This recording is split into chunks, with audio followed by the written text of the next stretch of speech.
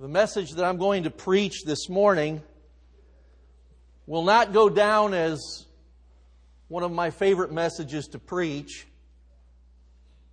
Neither will it probably go down as one of your favorite messages to listen to. So at that point, I guess maybe we're even. But for our day and age, I believe it's a very, very necessary passage and sermon this morning. And when I was laying this sermon series from the book of 1 Thessalonians out weeks ago, and after today I've got two more, and then we'll be done with the book of 1 Thessalonians. But I was laying it out, and the series Don't Be Left Behind that we've been in for the past few weeks, and I was tempted to skip this passage, to be perfectly honest with you. But there was something or someone that would not allow me to do that. And I sensed it more and more as I read through and studied the book of 1 Thessalonians that as much as I don't like preaching on this subject, nonetheless, I have to do that. And so this morning, I want to just share with you from 1 Thessalonians chapter 4. 1 Thessalonians chapter 4. I'm going to read verses 1 through 8, and then we're going to go back and I'm going to take those verses apart as we walk through this passage. But I want to read it all in one stretch this morning. 1 Thessalonians chapter 4, beginning at verse 1. Finally, brothers, we instructed you how to live in order to please God, as in fact you are living. Now we ask you and urge you in the Lord Jesus to do this more and more. For you know what instructions we gave you by the authority of the Lord Jesus. It is God's will that you should be sanctified, that you should avoid sexual immorality, that each of you should learn to control his own body in a way that is holy and honorable, not in passionate lust like the heathen who do not know God. And that in this matter no one should wrong his brother or take advantage of him. The Lord will punish men for all such sins, as we have already told you and warned you. For God did not call us to be impure, but to live a holy life. Therefore, he who rejects this instruction does not reject man, but God, who gives his Holy Spirit. And the whole theme here in 1 Thessalonians chapter 4, the first 12 verses, is this idea of living to please God. What does a life look like that pleases God? And it's one of the great themes of Paul's writings. Pleasing God. And I believe it should be one of the great motivating factors in the Christian life. Is living our lives to please the Lord.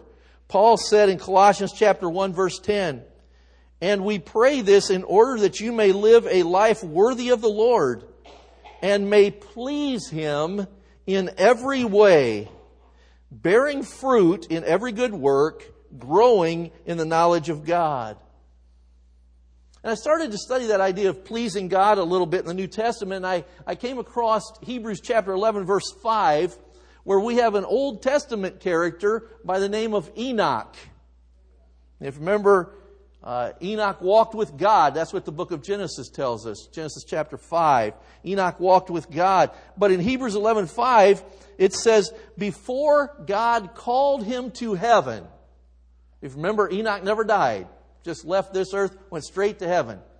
Before God called him to heaven, he was commended as one who pleased God.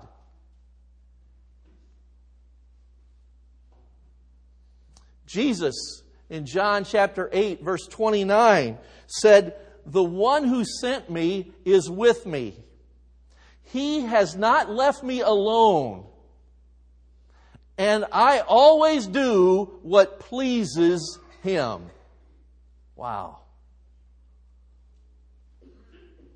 If you want to know what was the driving force in Jesus' life, it's I'm always doing what pleases God, my Father.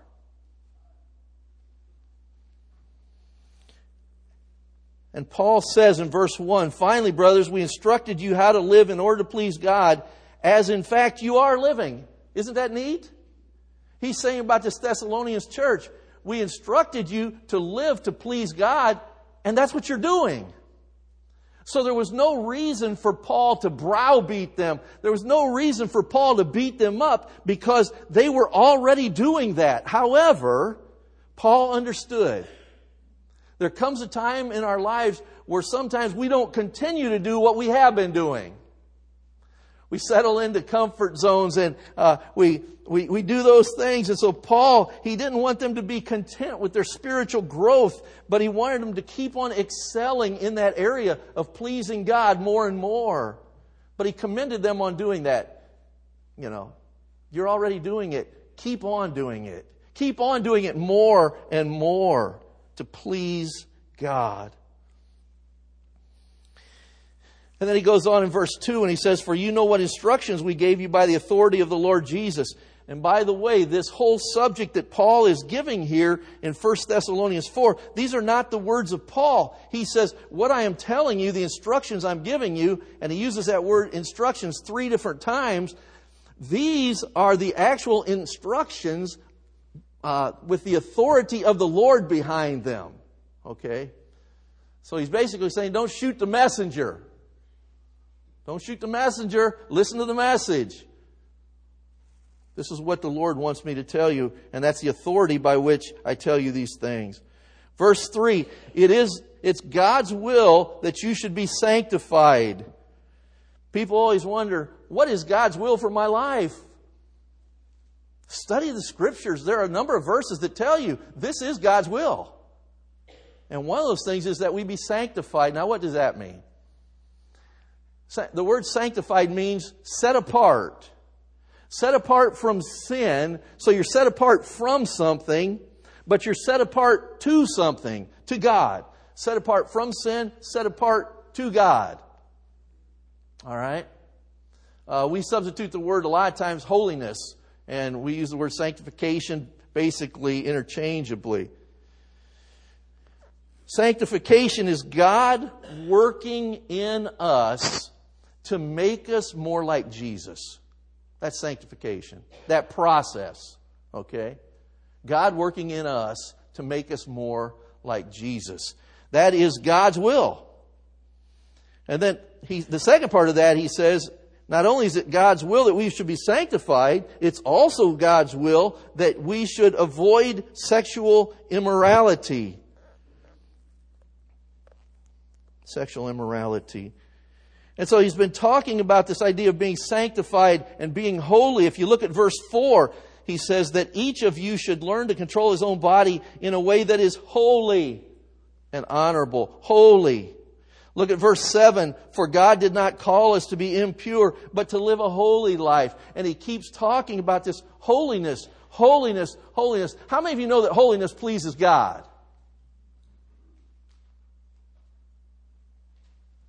Why does holiness in us please God? Because it's what God is. He is holy. And when we're holy, at that point, we are like God.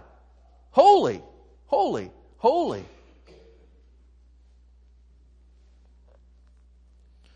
Now, I need to explain something to you so you understand the context of 1 Thessalonians chapter 4. I want to go back nearly 2,000 years to the culture and the times of the Thessalonians. There were two great temptations that Paul felt the Thessalonians could quickly fall back into. And that's why he wrote the book of 1 Thessalonians, was to tell them, keep going forward. Don't go back to where you came from and the stuff that you used to do. The first one was idolatry.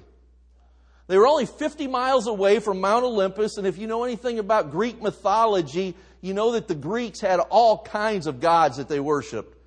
Gods of the rivers, gods of the trees, God of the sun, God of just everything. And Paul tells the Thessalonians in chapter 1, verse 9. Chapter 1, verse 9 in 1 Thessalonians. For they themselves report what kind of reception you gave us. They tell how you turned to God from idols to serve the living and true God. Paul's saying, I don't want you Thessalonians to go back to the idols. That's how you came out of that. You turned from that to serving God. I don't want you to go back to that. That was one of the big problems, was he was scared, a little tempted that they might go back to idolatry. But the other one that was even a bigger problem for him was immorality. Immorality. And that's why he writes this chapter. I want to share with you just a few thoughts from this particular time in history. Paul says in Ephesians chapter 5, verse 3, Ephesians chapter 5, verse 3, he says, but among you there must not be even a hint of sexual immorality. Not even a hint. Okay? That's the boundary for a Christian. Not even a hint. Or of any kind of impurity or of greed, because these are improper for God's holy people. Not even a hint. The word sexual immorality is a kind of a broad term in that it covers a lot of different things. It's the word porneia. Porneia. It covers premarital sex. It covers extramarital sex. It covers homosexuality. It covers adultery. It covers pornography. In fact, we get our English word pornography from that word for sexual immorality, porneia. There's not even supposed to be a hint of that. We are to live holy lives. Not even a hint.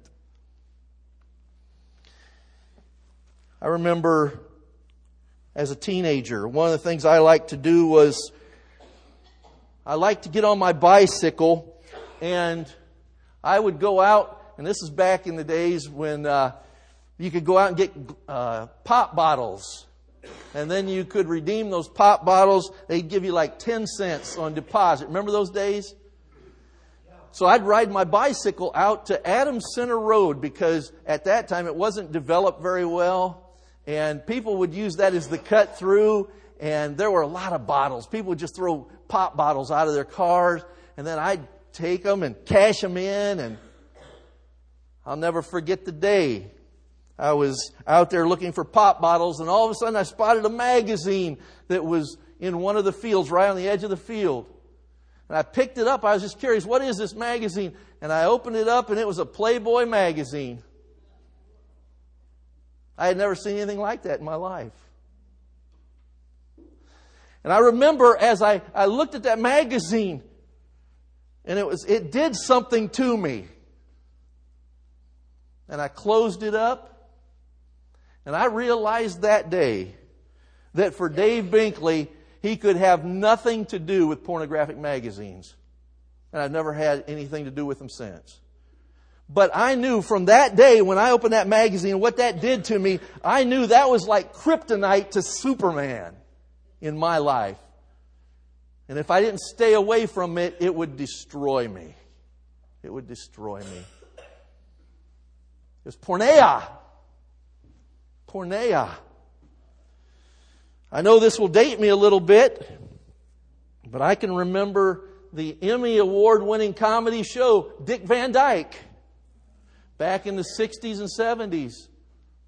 And I remember when they would show their bedroom, there were 2 twin beds. Do you remember that?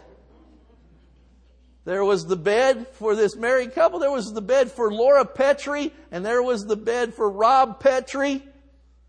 And 2 twin beds separate. In those days, they didn't even want to show the married couple in bed together. And I kind of wondered where Richie came from in that whole scene. But that always kind of confused me.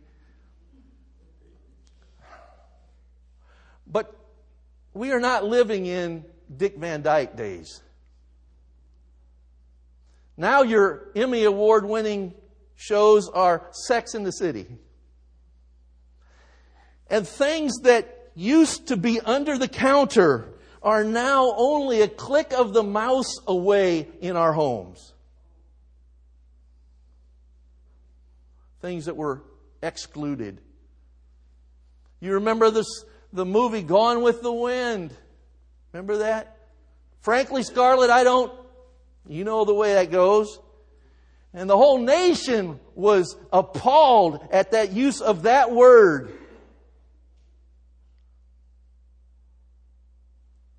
Now we hear a lot worse than that on TV.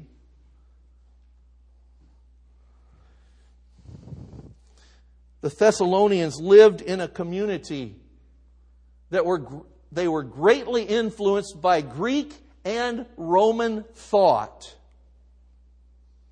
This environmental influence that was all around them.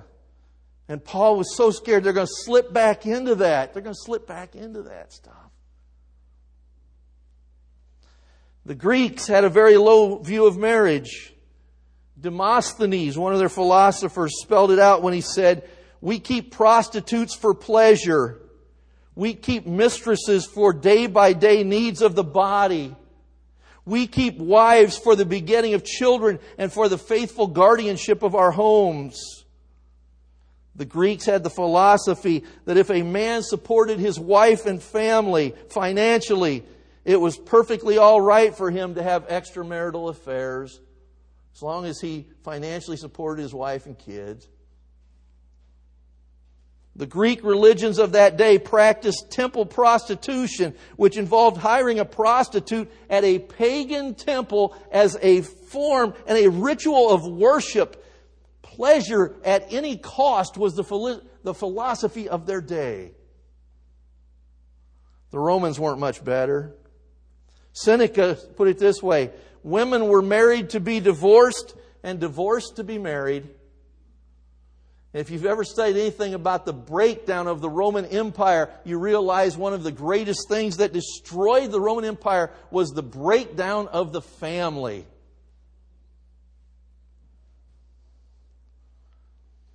Hebrews 13:4, it's still in our Bible. God hasn't stuttered and He hasn't changed His mind. He still says this in Hebrews chapter 13, verse 4, and we need to bring this verse out of the mothballs. Marriage should be honored by all, and the marriage bed kept pure, for God will judge the adulterer and all the sexually immoral. I got some books I want to share with you. All four of these are available in our church library, by the way.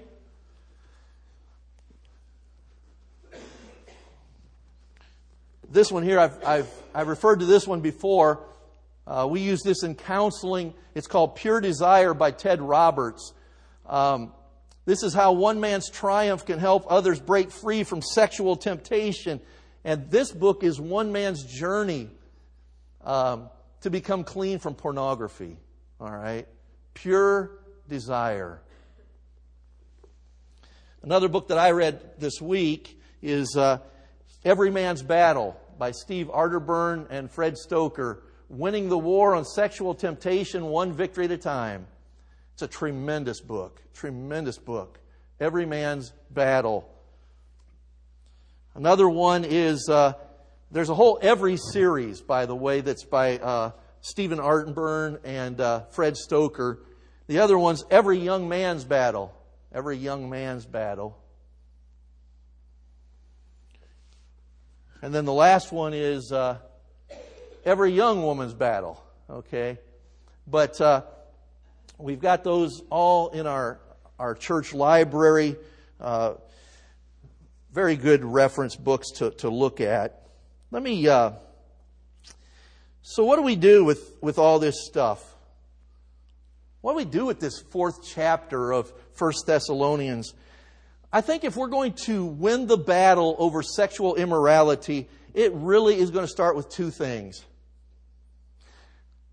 We must address the issue of our eyes. And I'm mainly speaking to the guys here, but also the women. But men are stimulated through their eyes, through what they see. Women are stimulated more by touch. Okay? We must address the issue of our eyes, guys. A great book in the Bible is the book of Job, and we've used that book and we've preached from it and taught from it many times on the subject of suffering. But if you get past the first 2 chapters, if you get past the bankruptcy and the bereavement and the boils, if you get past those first 2 chapters, there are some tremendous verses in the book of Job. And I'm not so sure there's any better one than something Job said in Job 31:1.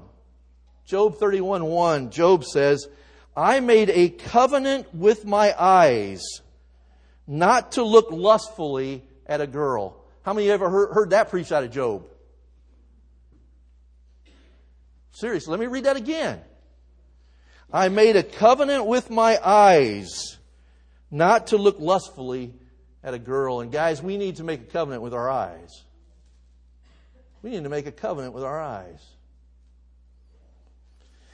In his book, Every Man's Battle, Stephen Arterburn and Fred Stoker, they talk about bouncing the eyes. And I thought this was an interesting concept. Bouncing the eyes. They said this, the problem is that your eyes have always bounced toward the sexual, guys. That's very natural.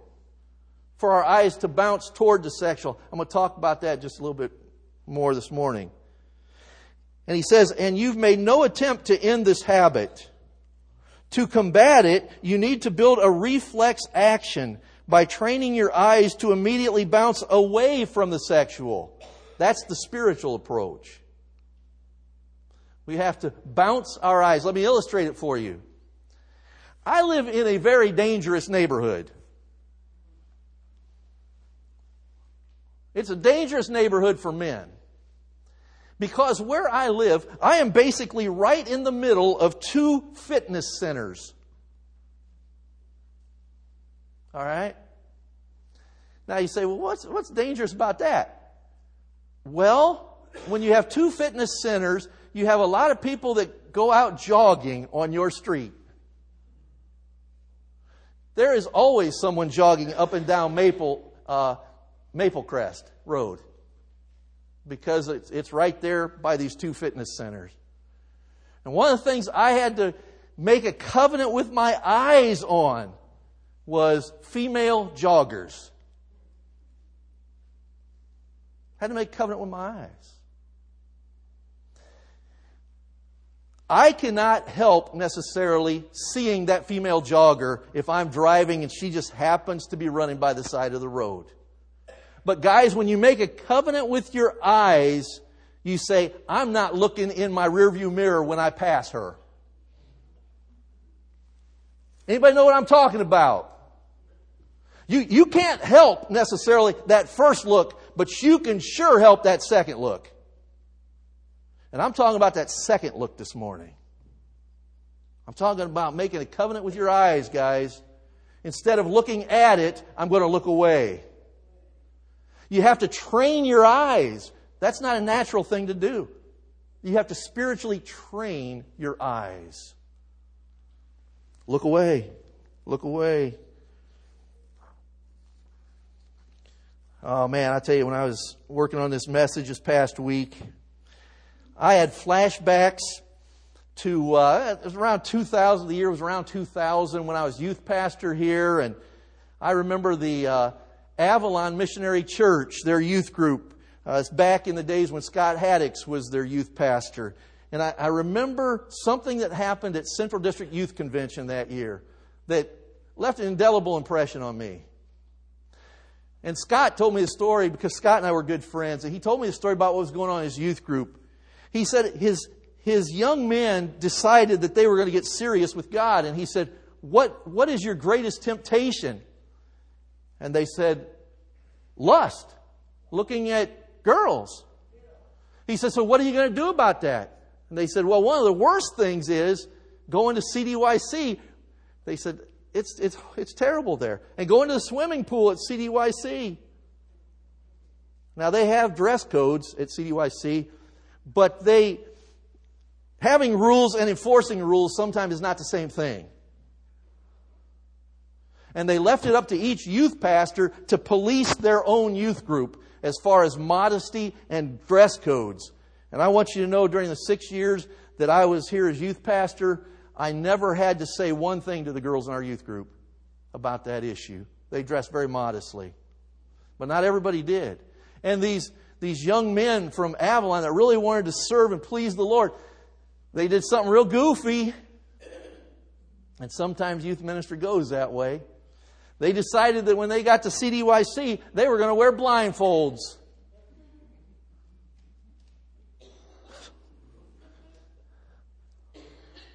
How many of you think that people noticed that? But here was the weird thing. As they walked all over that campus, they had their blindfolds, and they would have the girls leading them around, trying to help them in this area. It's interesting. This went on for a couple days until finally one of the youth pastors said, something's got to be done about that because it's really not safe. There are a lot of stairs in the auditorium. There are a lot of stairs at the gymnasium. There are a lot of cars that drive around the campus. And one of these kids walking around with blindfolds, they're going to get hurt. So they got the leadership of the youth group together, and we decided, well, what are we going to do? Because we wanted to honor what they were doing, and yet it was kind of an unsafe situation. So we said that basically when they walked around the campus, they would have to take the blindfolds off when they were on the street. If they were going up and down stairs, they'd have to take them off. But when they got to the sessions, they could put them back on. If they walked to the gym, and we told them, stay away from the swimming pool. If you feel that much, if you feel that strong about this, don't even go to the swimming area. Stay away from it. And that's the way the week went. But I always think back on that. Not even a hint of sexual immorality. And these guys were wearing blindfolds. I always think back on that story. We must address the issue of our eyes. Second, we must address the issue of our thought life. Our thought life. Paul in 2 Corinthians chapter 10, verse 5 says, we take captive every thought to bring it into obedience to Christ. We take captive every thought to make sure that it's obedient to Christ, is what Paul said. Wow. What a filtering system that would be. Romans chapter 12, verse 2 says, do not be conformed any longer to the pattern of this world, but be transformed by the renewing of your mind. And the Phillips translation there talks about, do not let this world squeeze you into its own mold. Because the world will do that. That environmental influence that the Thessalonians feel, we feel today. Don't let this world squeeze you into its own mold, but be transformed by the renewing of your mind. How often does that need to happen? How often does that renewing of your mind need to happen? Once a week? Who said that? Constantly. That is a constant thing, renewing of your mind. What are you filling your minds with? What kind of TV programs are you watching? What kind of magazines are you reading or looking at? It's a constant renewing of our minds. Philippians 4:8 says, finally, brothers, whatever is true, whatever is noble, whatever is right, whatever is pure, whatever is lovely, whatever is admirable, if anything is excellent or praiseworthy, think about such things. It's given us there in Philippians chapter 4, verse 8, a filter of what we are supposed to allow to go into our minds and what we are to keep out of our minds. It's very, very plain. Very, very plain. We have to deal with the issue of our eyes. We have to deal with the issue of our thought life. We have to deal with the issue of our heart. The issue of our heart. Now, I'm keenly aware, I've been around here 18 years on staff. I was around here 18 years growing up, from the age of 4. So altogether, I've been around here 36 years, and I know a lot of stuff that's going on around here. A lot of stuff. And I know some of you that are listening to me this morning are hearing my words, and you may be feeling totally defeated at this point. Perhaps you've already blown it so badly that you feel there is no hope for you. Perhaps you haven't been faithful to your spouse. Maybe you were promiscuous in your younger days or the days before you came to know Christ. Maybe you've been carrying around guilt and shame and fear and feeling like a moral failure. I want you to know the Bible says in 2 Corinthians chapter 5, verse 17, "Therefore, if any man be in Christ, he's a new creation. The old things have passed away. Behold, all things are become new." And I want you to know that what you did before you came to Christ, as terrible as it might have been, as many skeletons in your closets you might have had, as many conquests as you had, I want you to know when you came to know Jesus Christ, the Lord said to you, you're a new person. That old person doesn't exist anymore. Let that person die and let the new person live. One day in John chapter 8, the Pharisees and the teachers of the law brought a woman to Jesus, put her right in the middle, and they looked at Jesus and they said, this woman was caught in the very act of adultery. Moses' law commands that this woman should be stoned, but what do you say? Jesus stooped down, started writing something. We don't know what he wrote.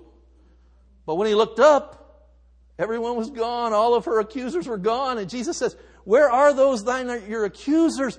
And she said, there are none, Lord. He says, neither do I condemn you. Go and sin no more. Or the NIV, go and leave your life of sin. There's a fresh start with Jesus. Is there any hope for you, or must you remain stained and soiled for life? Some sins do bring large consequences. We do reap what we sow, and sometimes those consequences of sin continue after a person has become a Christian. I can't deny that. I can't change that for you. But Jesus continues to proclaim to every broken sinner, go and sin no more. Go and sin no more. You can't do a thing to change your past, and it's a waste of time to even try. However, you can do something about your future. By God's grace, you can be clean and pure from this day forward. When I'm doing counseling, many times, those are some of my favorite words. When I look at people, I use those words. From this day forward. From this day forward. I remember when I was doing youth ministry, many times we'd take kids to sessions and seminars for the youth, and a lot of times the speaker would speak on sex. You don't hear that too much in adult church, but they hit the kids pretty hard with that kind of stuff. And I would have young people come up to me for counseling, and they'd say, I'm not a virgin. I'm not a virgin. And every time that this speaker says something, I feel so dirty. I feel unclean, like I need to take a bath. And I would always say, from this day forward. From this day forward. You can live a holy and a pure and a clean life before Jesus from this day forward. You don't have to live in guilt, fear, shame, or moral failure any longer. I went to the Fort Wayne Bible College with a young lady who had accepted Christ late in her high school years. She had had an abortion previously to come into the Fort Wayne Bible College. Deep, deep regret, deep guilt, even after she'd given her life to Christ.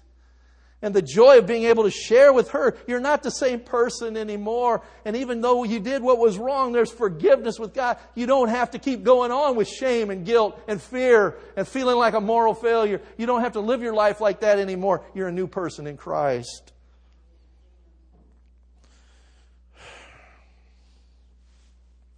Maybe you're here this morning and you've been living with secret sins in your life. And we live in a sin a sex, sin, saturated society, don't we? But maybe this morning you've been given just a little bit of hope. That you don't have to go out the way you came in. But for the first time in a long time, you can know peace and purity from this day forward. And maybe you want to just say this very simple sentence. Today, I'm coming clean because I want to be clean. Today, I'm coming clean because I want to be clean. We're going to ask you to stand as the worship team comes, and Marla's chosen a very, very good song. I don't know if Marla chose her Pastor Bob. I don't know anymore. One of them chose it.